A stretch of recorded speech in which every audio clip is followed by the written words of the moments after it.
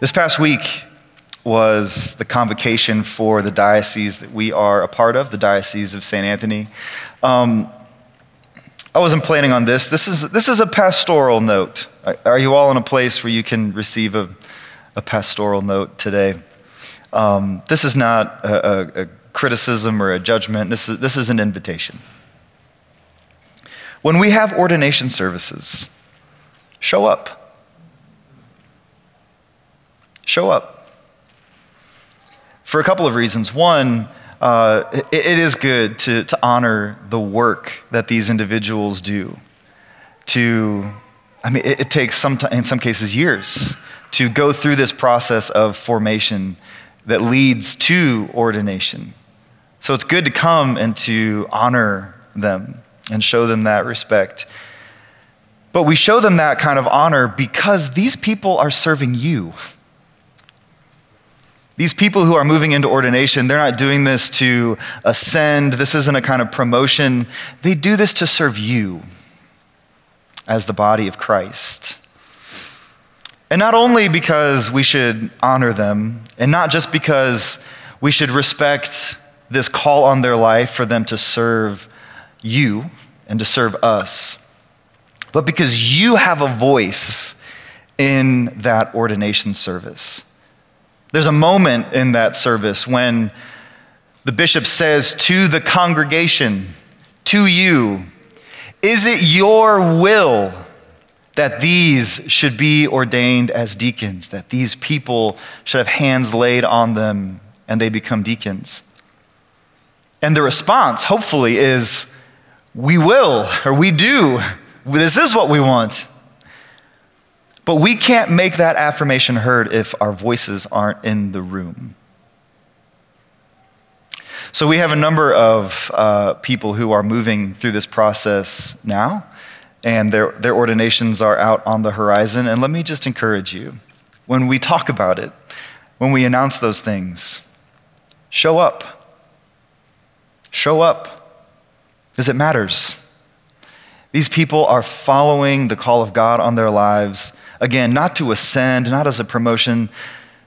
They're hearing God's call to serve our community, to serve you all.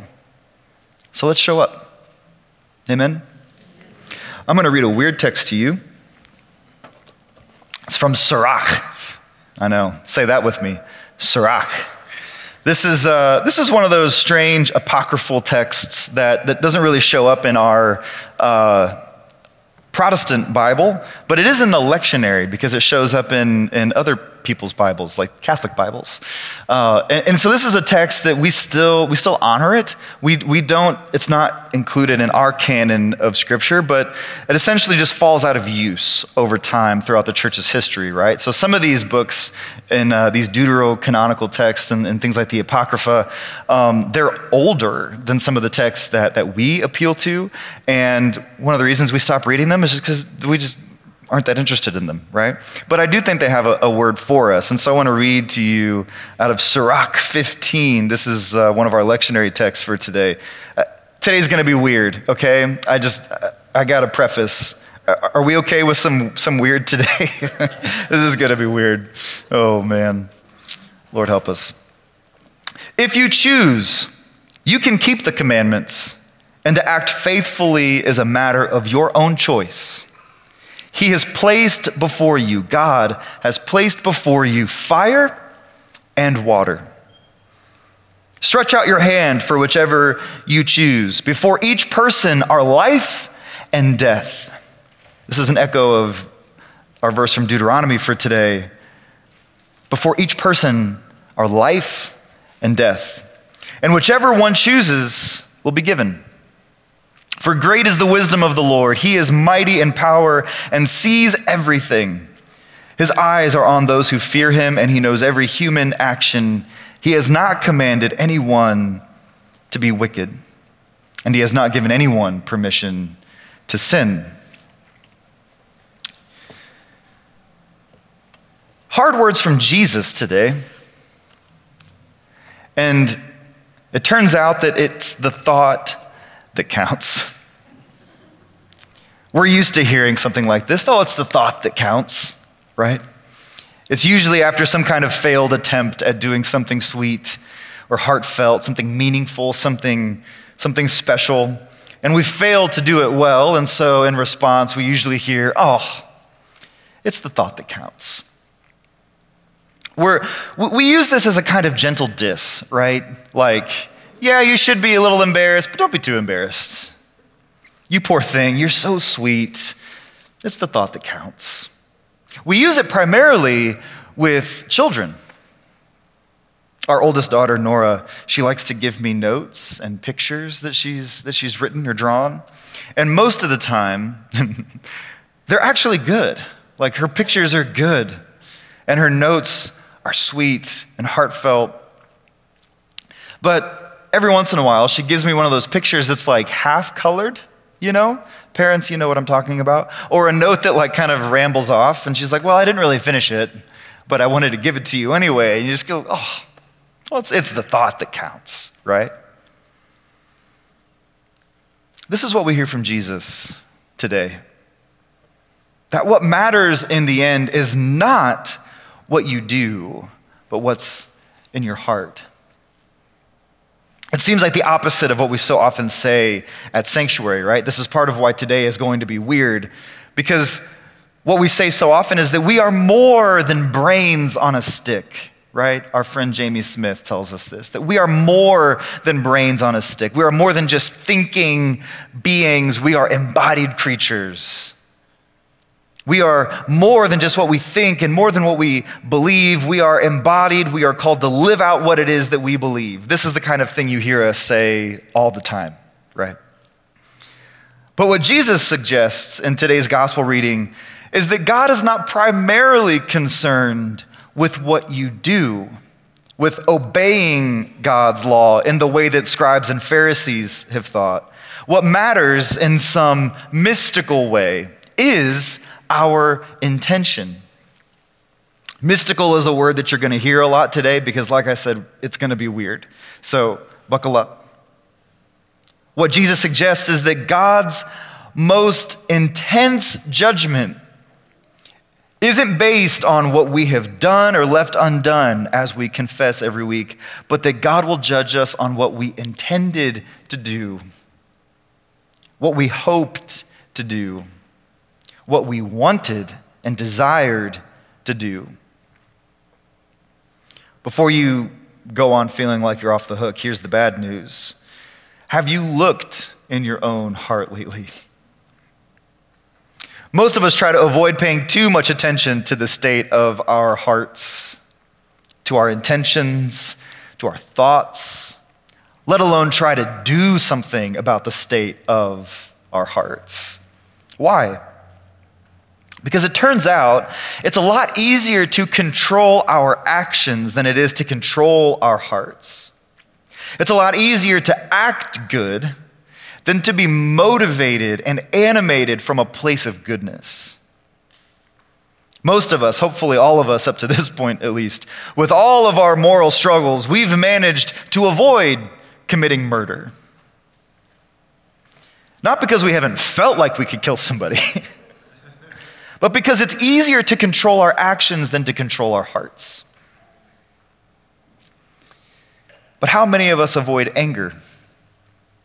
How many of us avoid accusation or gospel? How many of us have souls that are free of jealousy or prejudice or pettiness? Listen, my wife and I have a saying around our house, and it is, petty has a name, and it's spelled P-A-U-L. I can be petty, like petty. We, in preparation for these ordinations, one of the things that happened to our deacons is Father Chris sent them a sermon that he wanted them to listen to. And in the sermon, this woman tells this whole story about don't let your diaconate get in the way of your priesthood. Right? Which is a way of saying, as you process through holy orders, and some of these deacons will become priests, and some of these priests will become bishops, remember, at the foundation, you're deacons. And the diaconate, being a deacon, forms all of your ministry. And to be a deacon is to be one who serves. which is to say that all of ministry is about service, right? And so there's this beautiful line in this sermon where she says, don't let your diaconate get in the way of your priesthood. So fast forward to Tuesday morning, first morning of the convocation. There's some things that needed to happen in the room, and a number of, not our deacons are wonderful, but some of the deacons who are here from around the country were out enjoying their donuts and their coffee in our new little gathering area. And Father Chris and I, maybe the Lord is telling me, don't tell the story on myself. Father Chris and I are wheeling tables down the hallway and moving stacks of chairs, and we've been doing this for about 20 minutes, and finally, down our last trip down the hallway, one of the deacons goes, hey, do you guys need a hand with that? And we said, oh, we got it. This is our last one. And one of the newly ordained deacons says to us, yeah, don't let the diaconate get in the way of your priesthood. And over my shoulder, I said, and don't let your donut get in the way of your diaconate. And just kept right on walking. Petty has a name, and it's spelled P-A-U-L. It seems that even when we want to be free of these kinds of things, they are firmly lodged in our hearts, whether we act like it or not. So yes, what matters is what is in our hearts. It is the thought that counts, is what Jesus is telling us today. But it turns out that what is in our hearts can be pretty ugly. It can feel very much out of our control. The reason this matters is because we understand on a fundamental level the corrupting nature of sin.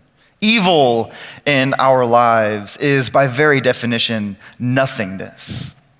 Evil isn't a thing so much as a paling, a lessening of the good, right?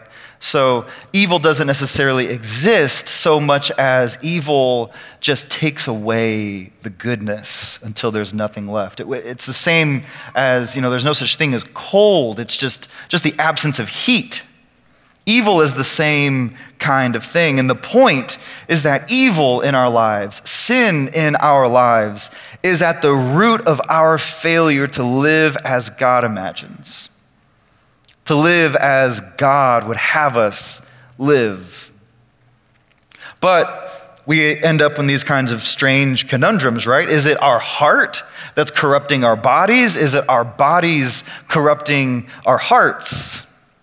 Augustine argues it is what is in our souls, what is in our hearts, not in our bodies, that is the root of our failure.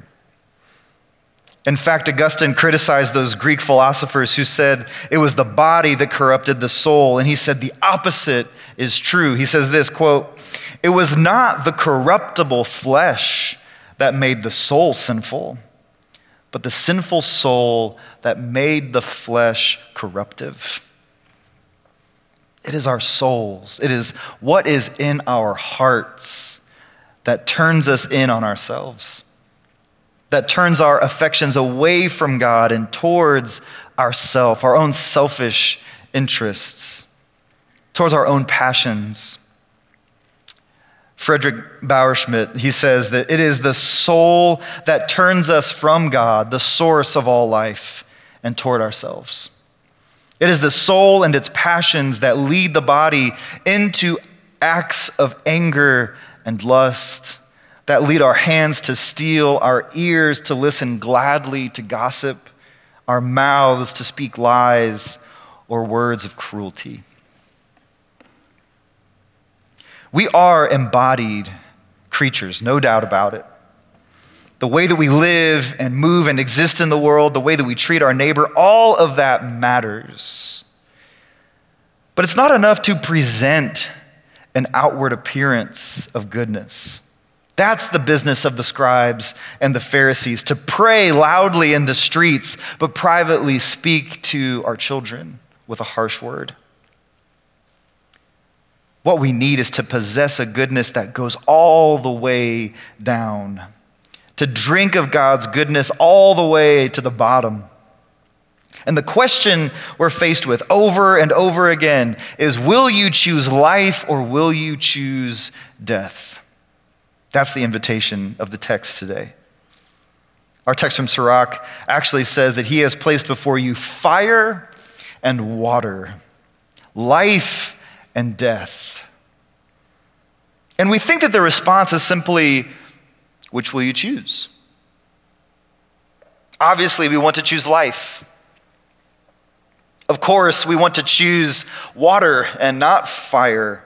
We want to choose that thing that quenches and not the thing that scalds. But the mystics, I told you we're going to use this word. The mystics from a number of different traditions, they teach us that this choice is not so easy. And oftentimes, the choice isn't really up to us at all. Are we ready to get weird? The mystics show us that this choice is really a paradox.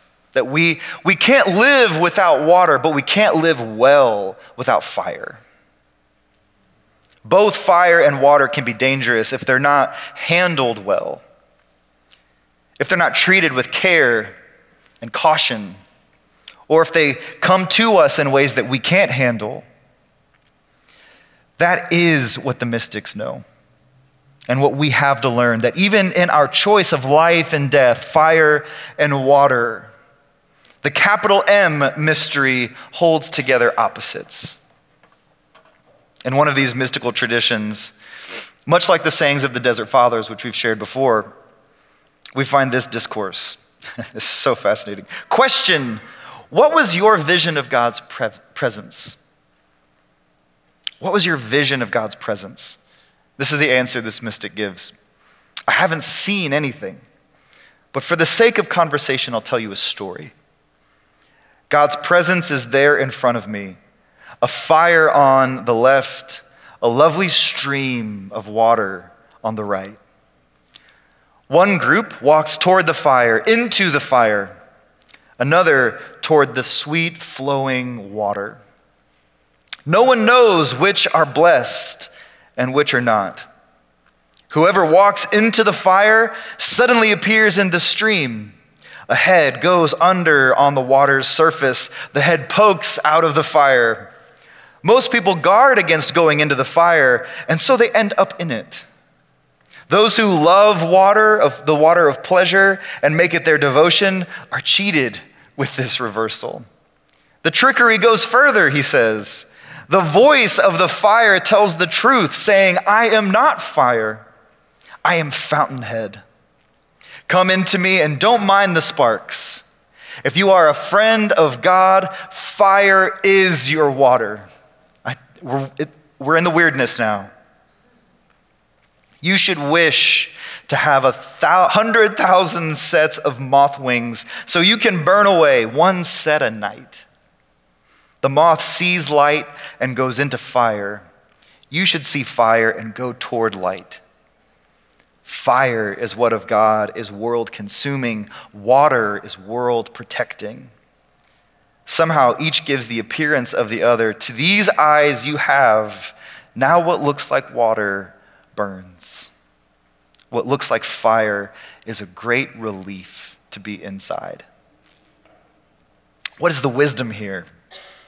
The wisdom is that whether we choose life or we choose death, whether we choose fire or we choose water, we are only ever choosing what God has placed in front of us. Those things God offers us. And whether we choose life or we choose death, we are always kept in the light and the life of Christ. Even if we choose life, we can't not die.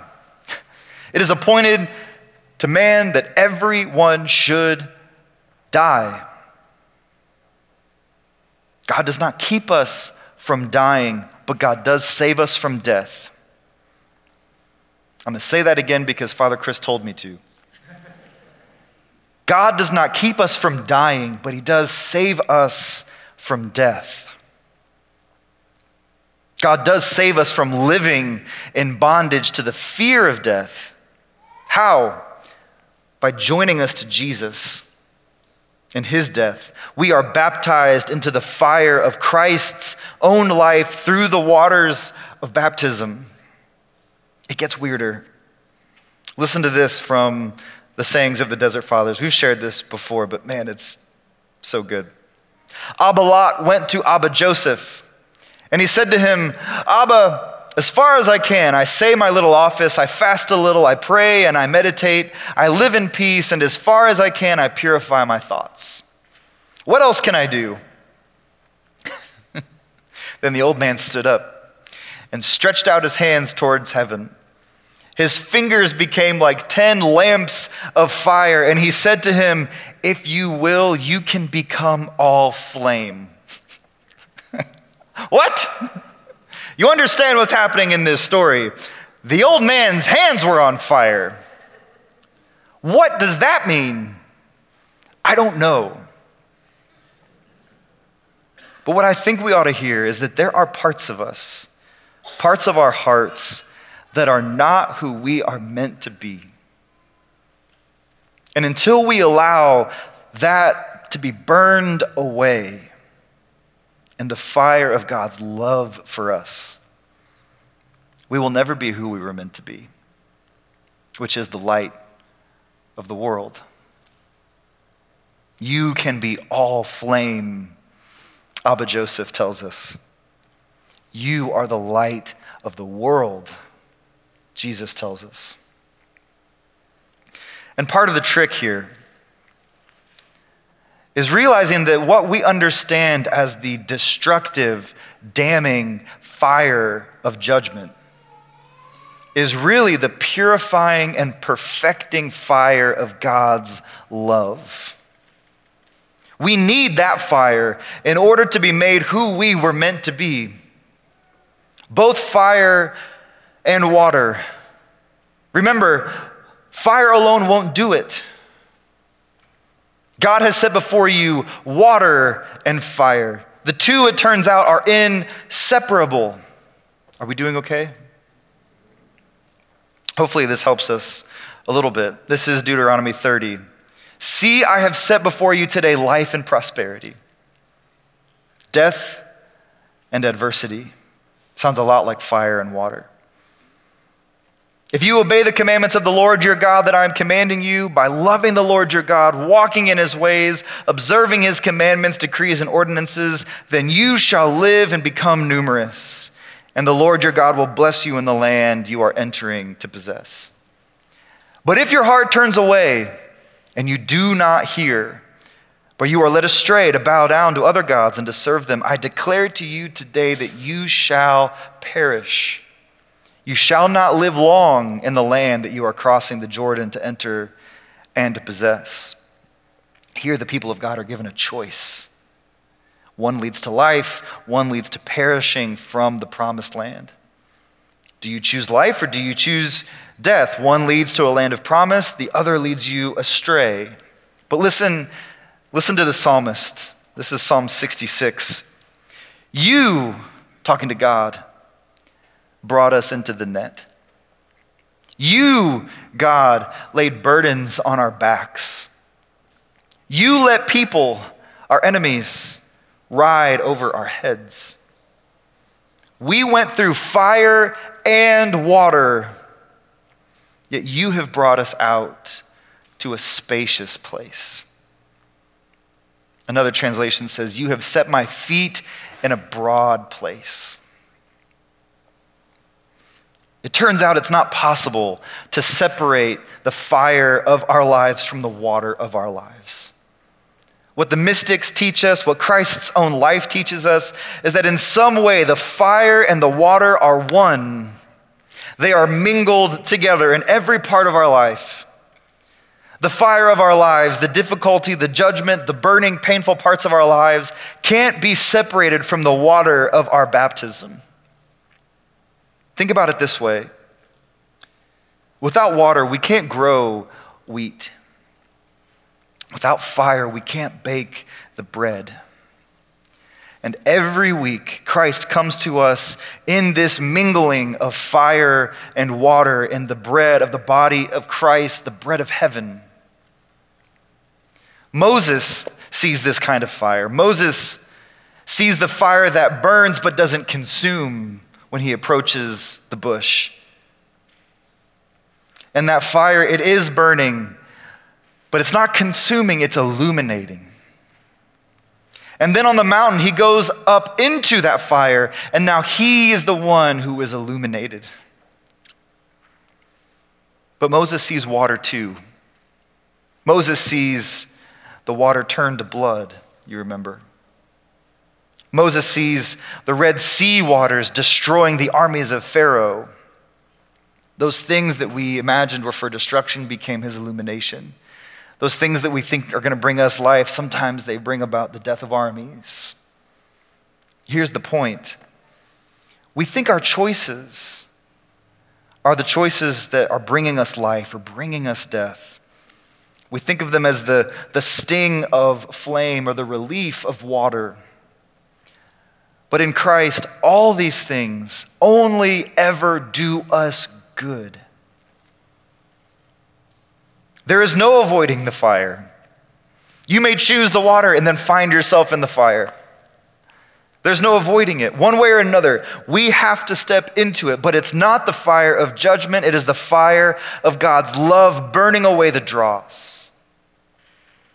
And the way you can tell the difference, Origen says, is that the fire of sin is essentially a fever. It's a sign that we are actually trying to fight off the infection. That's all sin is. Sin is nothing more than us trying to satisfy a need unrighteously. And that fever, that trying to satisfy that need in some kind of unrighteous way, it's a sign that we are actually trying to fight off the infection of sin. But the fire of God, the fire of God's judgment, His purifying and perfecting love, it kills the disease. That kind of fire breaks the fever and sets us free.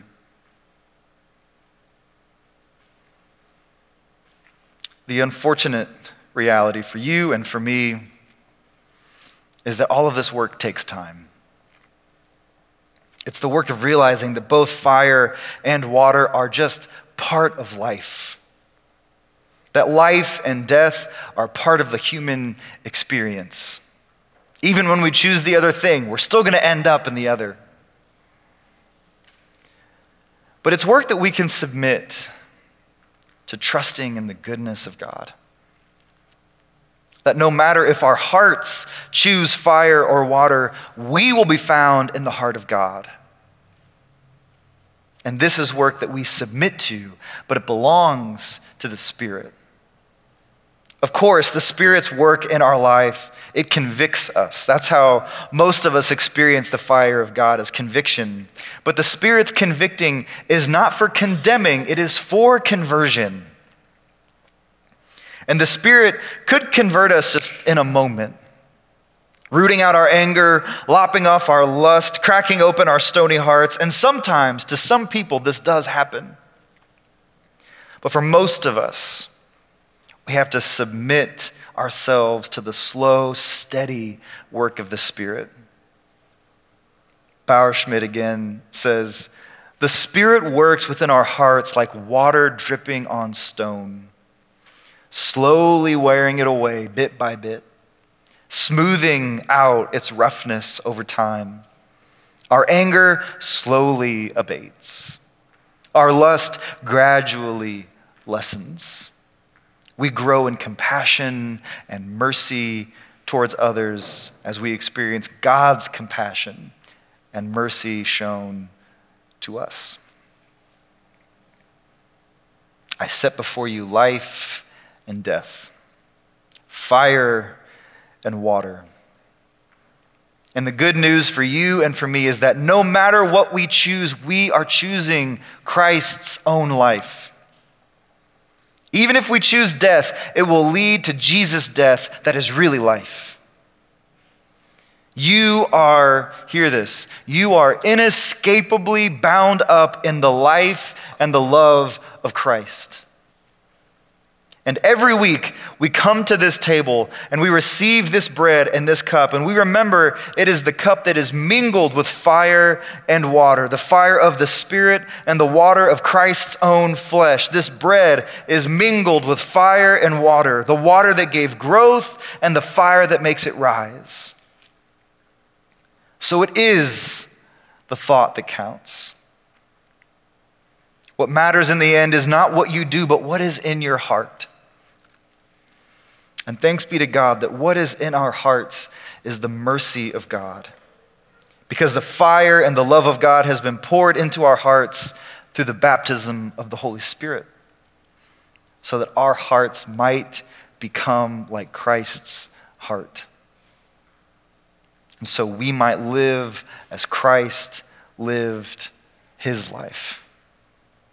And in the end, whatever the state of our hearts, remember, we are the heart of God's heart. We are the apple of God's eye.